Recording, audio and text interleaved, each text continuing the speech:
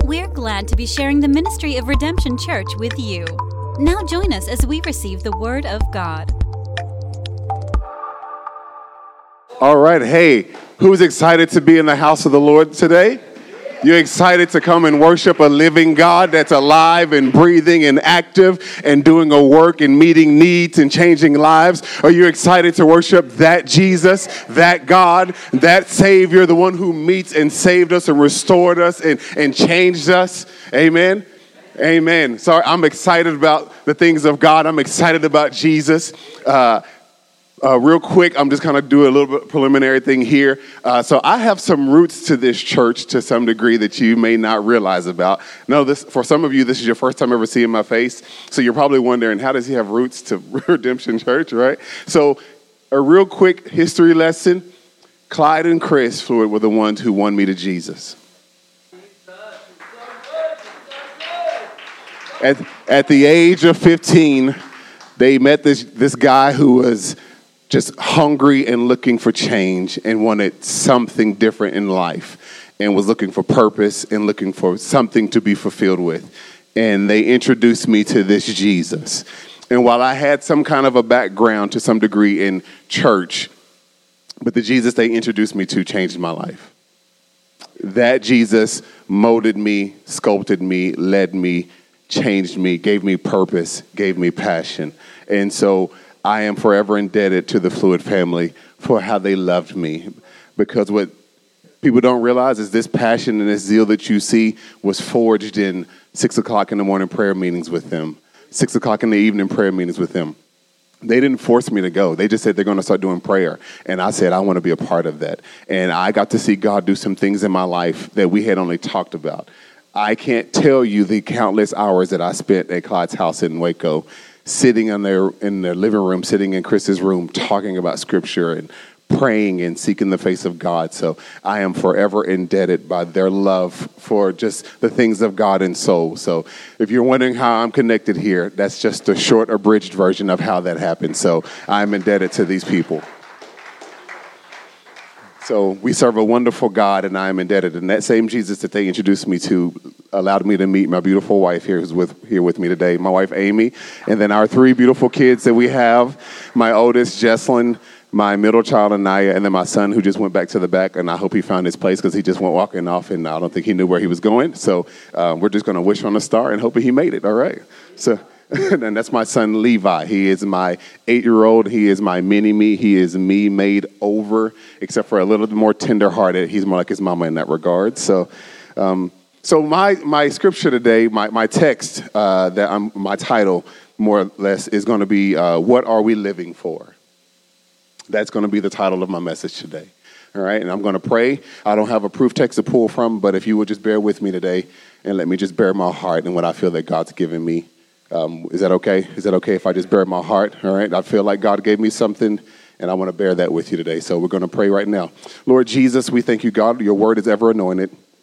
We thank you, God, for what you have given us. We thank you that you're moving in this place. We thank you for the work you're doing here at Plano. God, I pray that you would anoint my lips. I pray that you would anoint their hearts and their ears to receive the word. Let me speak, God, and let me not belabor the point, but God, let me just deliver what you have simply given to me, and let me weigh it out back to you as you've given it to me. And we give you the praise and the honor and the glory. In Jesus' name we pray. Amen.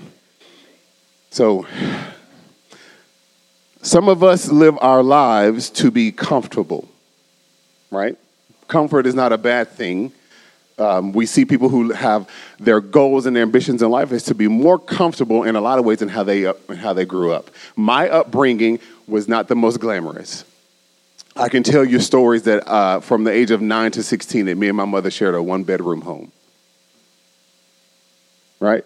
So you can understand that why I serve this God that I serve, because he took everything, he changed everything around for me. Some people like to be famous. Some people want fortune. Some people live their lives just genuinely just to be happy.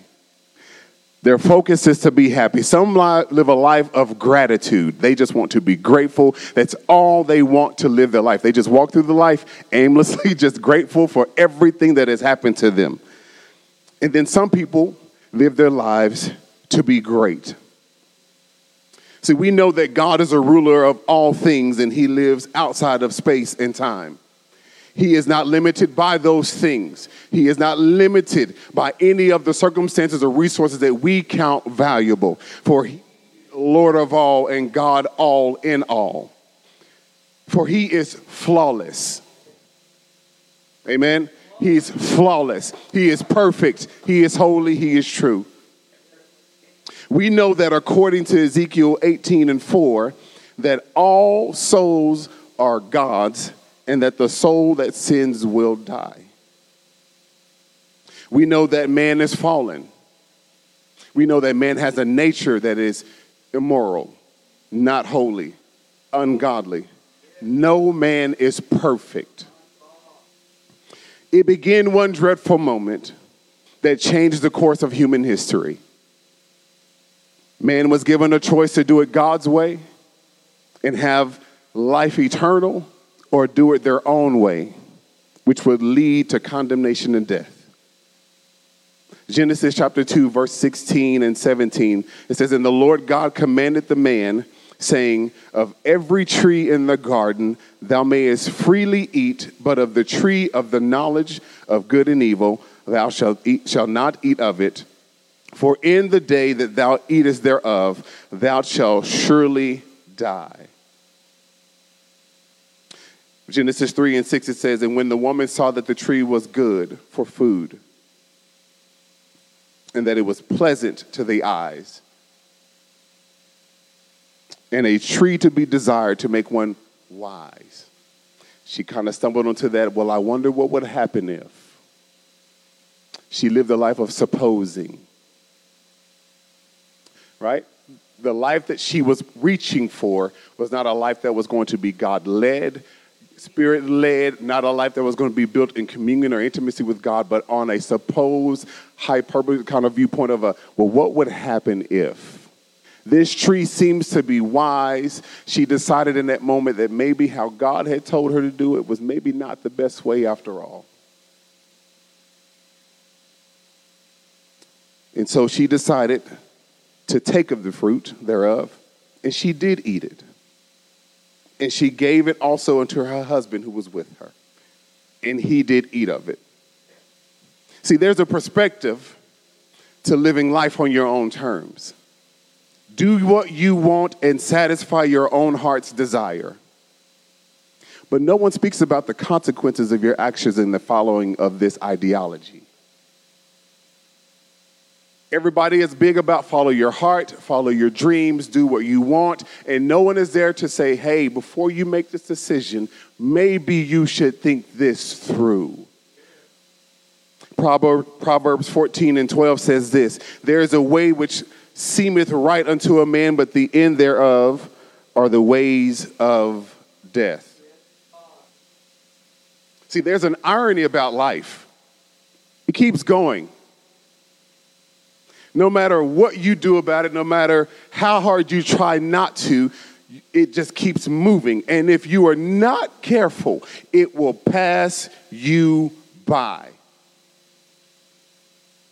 Kind of deviating from my notes here for a minute. Kind of going a little carnal here, forgive me. There's a songwriter by the name of John Mayer who has this song called "Stop This Train." I don't know if you've ever heard of that song. Maybe you haven't. I am not trying to be secular or carnal. But the song was about life and how he wishes that he could just get it to slow down. And that he had a conversation with his dad, and his dad says, no matter what you do, you can't stop this train. See, and if you have kids like me, right? One of which who's a teenager, right? Who's already graduated high school. Well, I have two of them. I just realized I have two teenagers, man. So I have two teenagers, all right? You can still remember them being toddlers. You still remember them being infants. You still remember holding them, and you remember that feeling you had when you realized, I have never loved someone as much as this. But then here's the thing about this. Time, dare I say life, seems to be moving at an uncanny pace. See, I remember looking at those babies and holding them, and now I'm about to send one off to college. See, time moves at a pace that I can't control. I don't have any governance over how this moves and how this operates. James pins it like this in James chapter 4, verse 14. He says, what is your life? It is even a vapor that appears for a little while and then it vanishes. Literally, we live our lives, and guess what? The goal is to make a mark, and then guess what? But if you really look at the span of time, we're really just kind of a speck in this timeline. However, what you do does matter. It does have impact. So I have a question. How many of us are truly living our lives for Jesus and his kingdom? We give our efforts to all these other things. Please understand me. I'm about to list off some things and I'm not bashing it. Athletics, vacations, relationships, making memories, and even our jobs and other things of this world. However, do we give the short end of that to the kingdom of God? Please understand, I'm not here bashing that. I love athletics. If you understand me, if you know me, if you get to know me, I'm a Michael Jordan fan. I love sports. I am a basketball guy. That's my thing. I enjoy that. But man, let me tell you something. When I met this Jesus, things changed for me a little bit.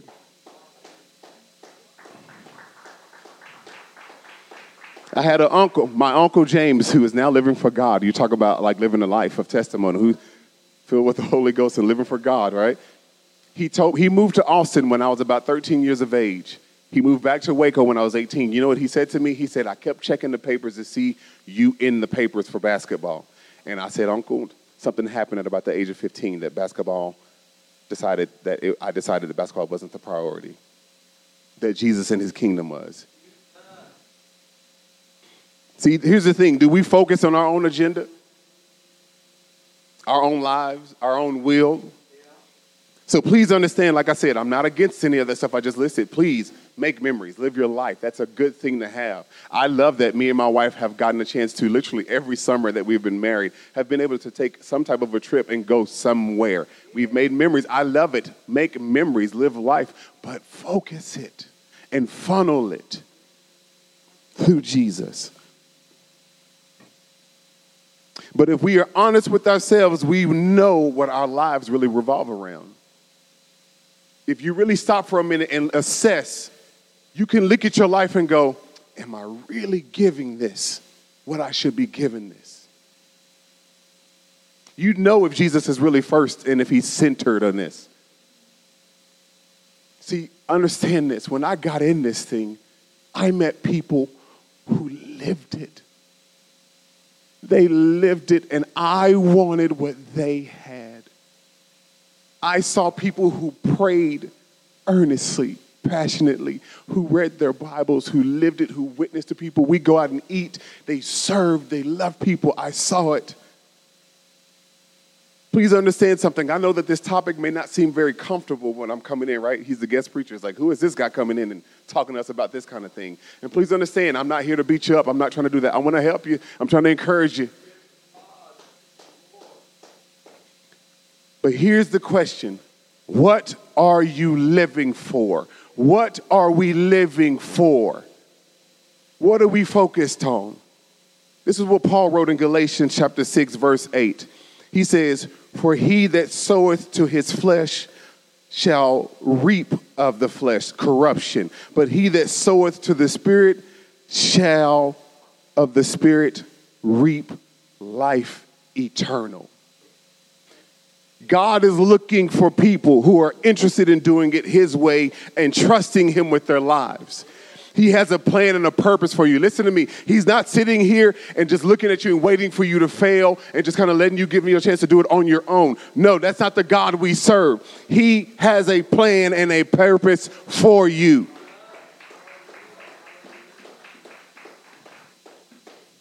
Now, I know we made this point about how this was in the New Testament, right? So it's easy to kind of pull that point. Well, that's New Testament, Terrell. So, like, that's a different kind of thing. But let's see what the Old Testament talks about that and see how it mirrors it. Deuteronomy chapter 30, verse 19 through 20. Moses is writing here, and this is what he says. I call heaven and earth to record this day against you, that I have set before you life and death, blessing and cursing. Therefore, choose life, that both thou and thy seed may live, that thou mayest love the Lord thy God, and that thou mayest obey his voice, and that thou mayest cleave unto him. For he is thy life, and the length of thy days, and that thou mayest dwell in the land that the Lord sware unto thy fathers, to Abraham, to Isaac, and to Jacob, to give them. And here we are again. We're back at that tree. You got a choice to choose a life or to choose death. King Solomon writing, and he is known in Scripture as the wisest man to have ever lived, blessed and highly favored of the Lord God Almighty. God's hand was on him, and he made a declaration in what he said. He said, and whatever my eyes desired, I did not keep from them. This is Ecclesiastes chapter 2, verse 10 and 11. Whatever my eyes desired, I did not keep from them. I kept my heart from no pleasure. For my heart found pleasure in all my toil. And this was my reward for all my toil. Then I considered all that my hands had done, and the toil I had expended in doing it. And behold, all was vanity, and striving after the wind, chasing after nothing. And there was nothing to be gained under the sun. This is potentially the richest man who ever lived, the wisest man who ever lived. And he's saying, I've done it all. I've lived it. I've had all the fun. I've done all the things. I have seen it all. And guess what? I gave myself to it. And guess what? I gained nothing. Nothing came of it. Nothing was gained from this thing. I gave myself. He says, I literally withheld myself from nothing. He spoke so freely in this. He acknowledged the sowing into his carnal ways and doing things his own way, especially as king. Who's going to tell the king that this is not the way to do it? If you love your life, you won't. If you love your life, you're not going to walk up and say, so Solomon, I noticed how you've been doing stuff recently, and I feel like maybe, hear me out, put the axe down, I don't need a judgment, maybe you chasing after all this stuff is not the will of God.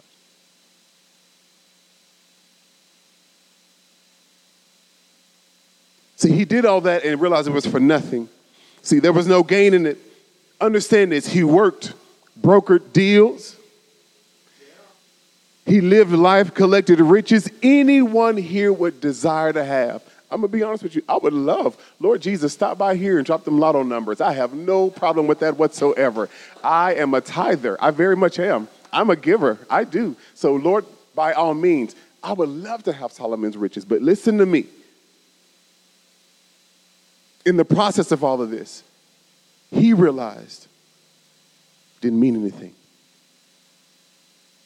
It didn't mean anything. He acknowledges that, guess what? It was all for himself.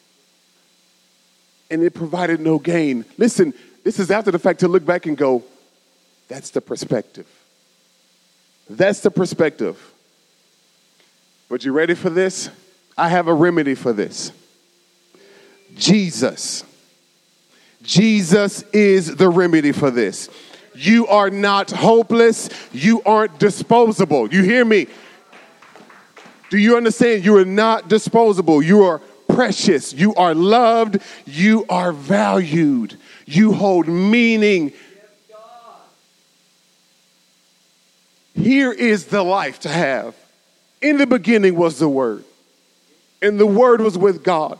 And the Word was God. And the same was in the beginning with God. All things were made by him, and without him was not anything made that was made. In him was life. And the life was the light of men. This wasn't any just type of normal life. It was not plain. It wasn't mundane. It wasn't just ordinary. It was supernatural. It was pure. It was holy. This was eternal life. And that life was the light of men. He is perfect, flawless. In him, there is no darkness. Pilate said it like this. I'm going to quote him as best as I can in Luke 23 and 24. He says this, I find no fault in him. This Jesus, he is precious. He is worthy. He is holy, and he is life. John wrote it another way in 1 John chapter 5 and 20. He says it like this, and we know that the Son of God has come and hath given us an understanding, that we may know him that is true, that we are in him that is true, even in his Son, Jesus Christ. This is the true God and eternal life. It is Jesus. It has always been Jesus. He is the true God and he is the eternal life. He is the light of all the world. He is the light of men. Your life was not meant to be tethered to these other things outside of him. Your life should flow from him. Jesus said in John chapter 10, verse 10, the thief comes to steal, to kill, and destroy. But I am come, that they may have life. He came that we may have a life, and not just life, but have it what?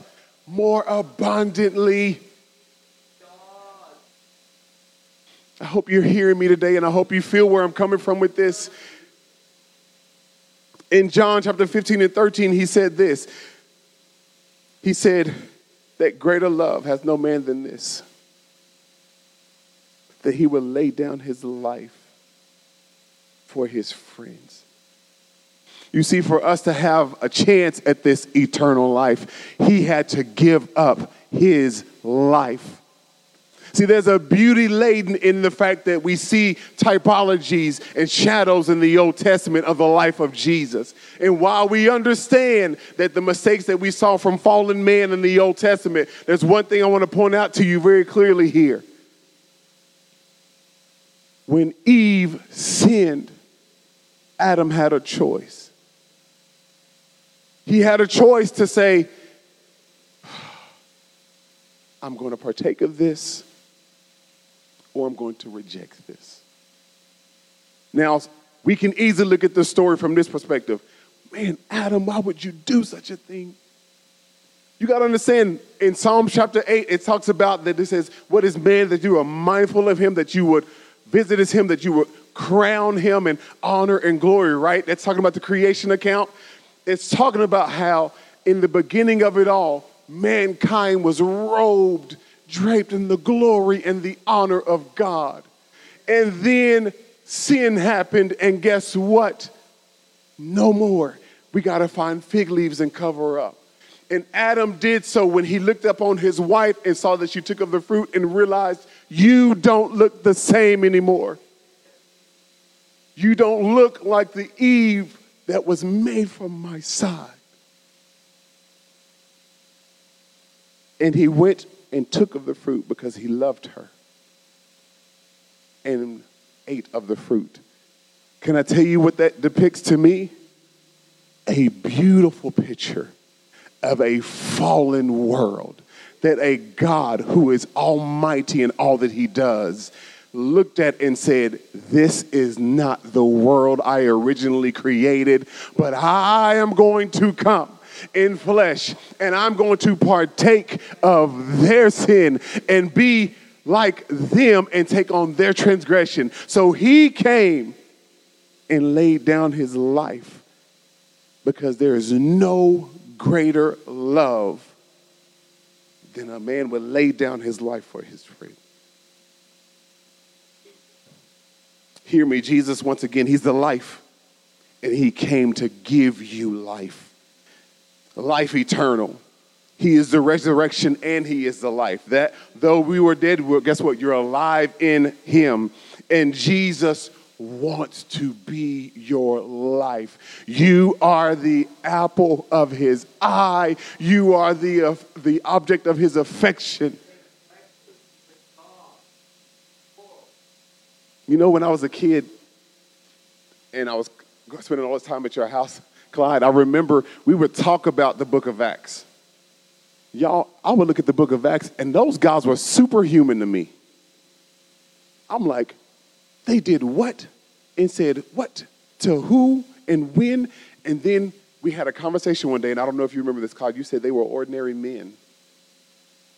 And I went, well, if they could do that, then what could I do if I gave myself to him?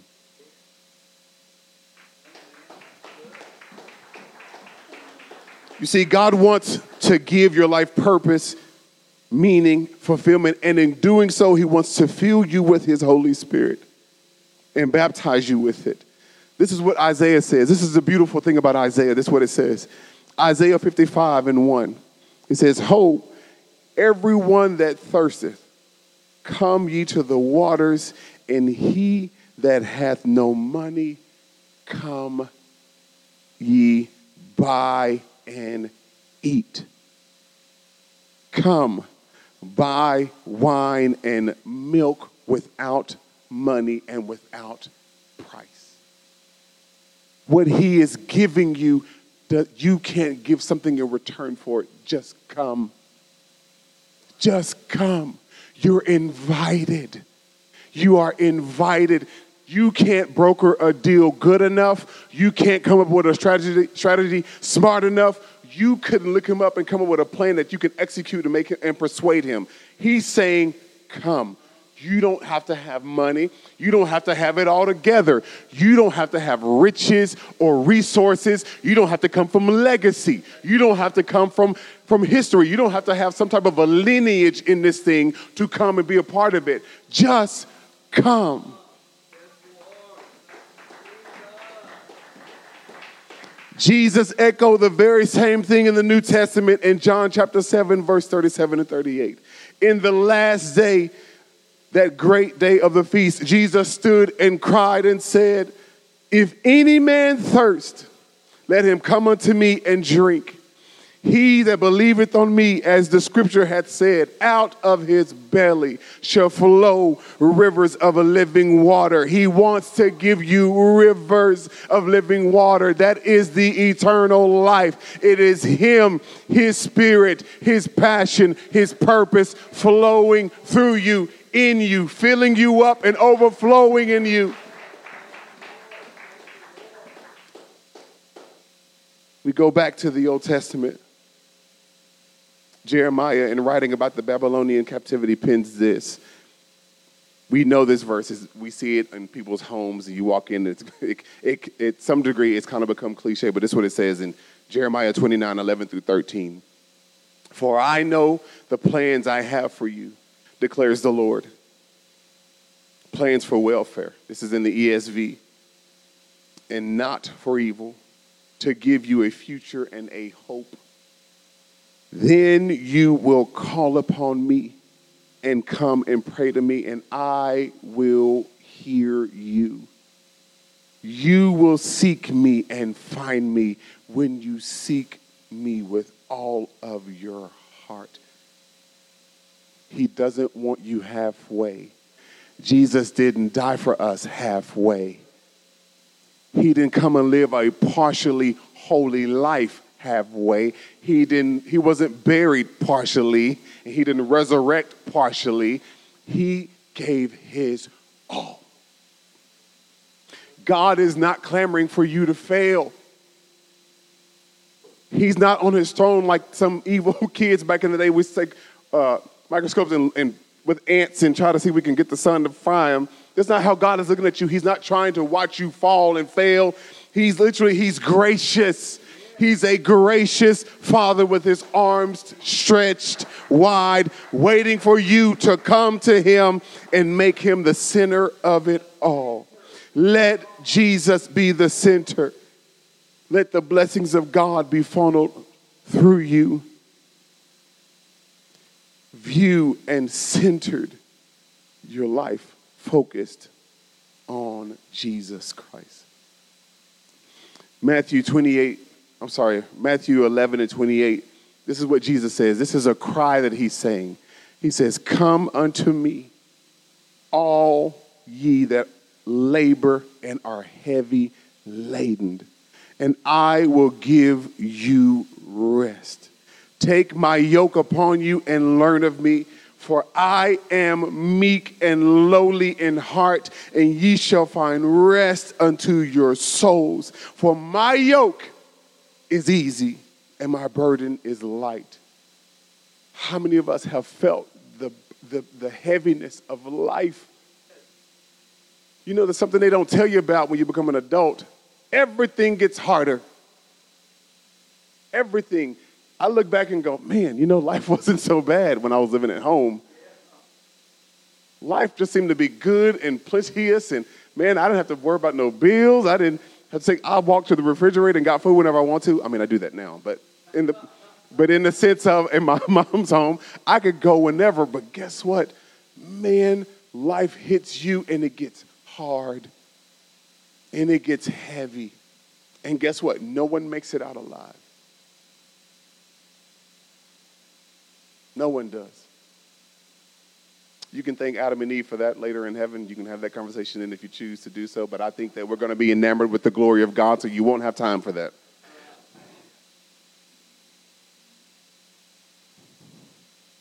So I'm almost done. I'm not going to be very long, so y'all can start coming back up. I'm about to finish this up. Revelation chapter 3, verse 20. "Behold, I stand at the door and knock. If any man hear my voice and open the door, I will come in to him, and I will sup with him, and he with me." Jesus wants to have this thing with you. It is precious. This walk with him is precious. It is life-giving. It is not life-draining. Living life without him is draining. It is tiring. It is burdening. But with Jesus, he wants to sit and talk and sup and learn and commune with you and have intimacy with you. I hope, I'm not trying to belabor this point. I just want you to understand that how much this Savior loves you and what he wants to have with you. In Matthew 6:21, Jesus said this: "Where your heart is, there will also be your treasure." Or where your treasure is, there will also be your heart. You put stock in those things, and guess what? That's where your heart is. You put stock in the kingdom, your heart is there.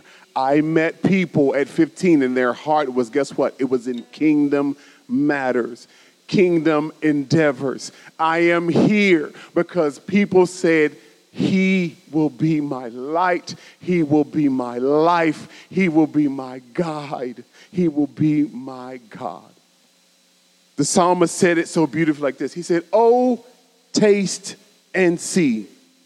This is Psalm 34:8. He says, "Oh, taste and see that the Lord is good. Blessed is the man that trusteth in him." I'm going to end it with this very last setting of scripture, and then I'll let you guys pick up and play from there. I hope that I have been able to bless you. I hope I've been able to encourage you.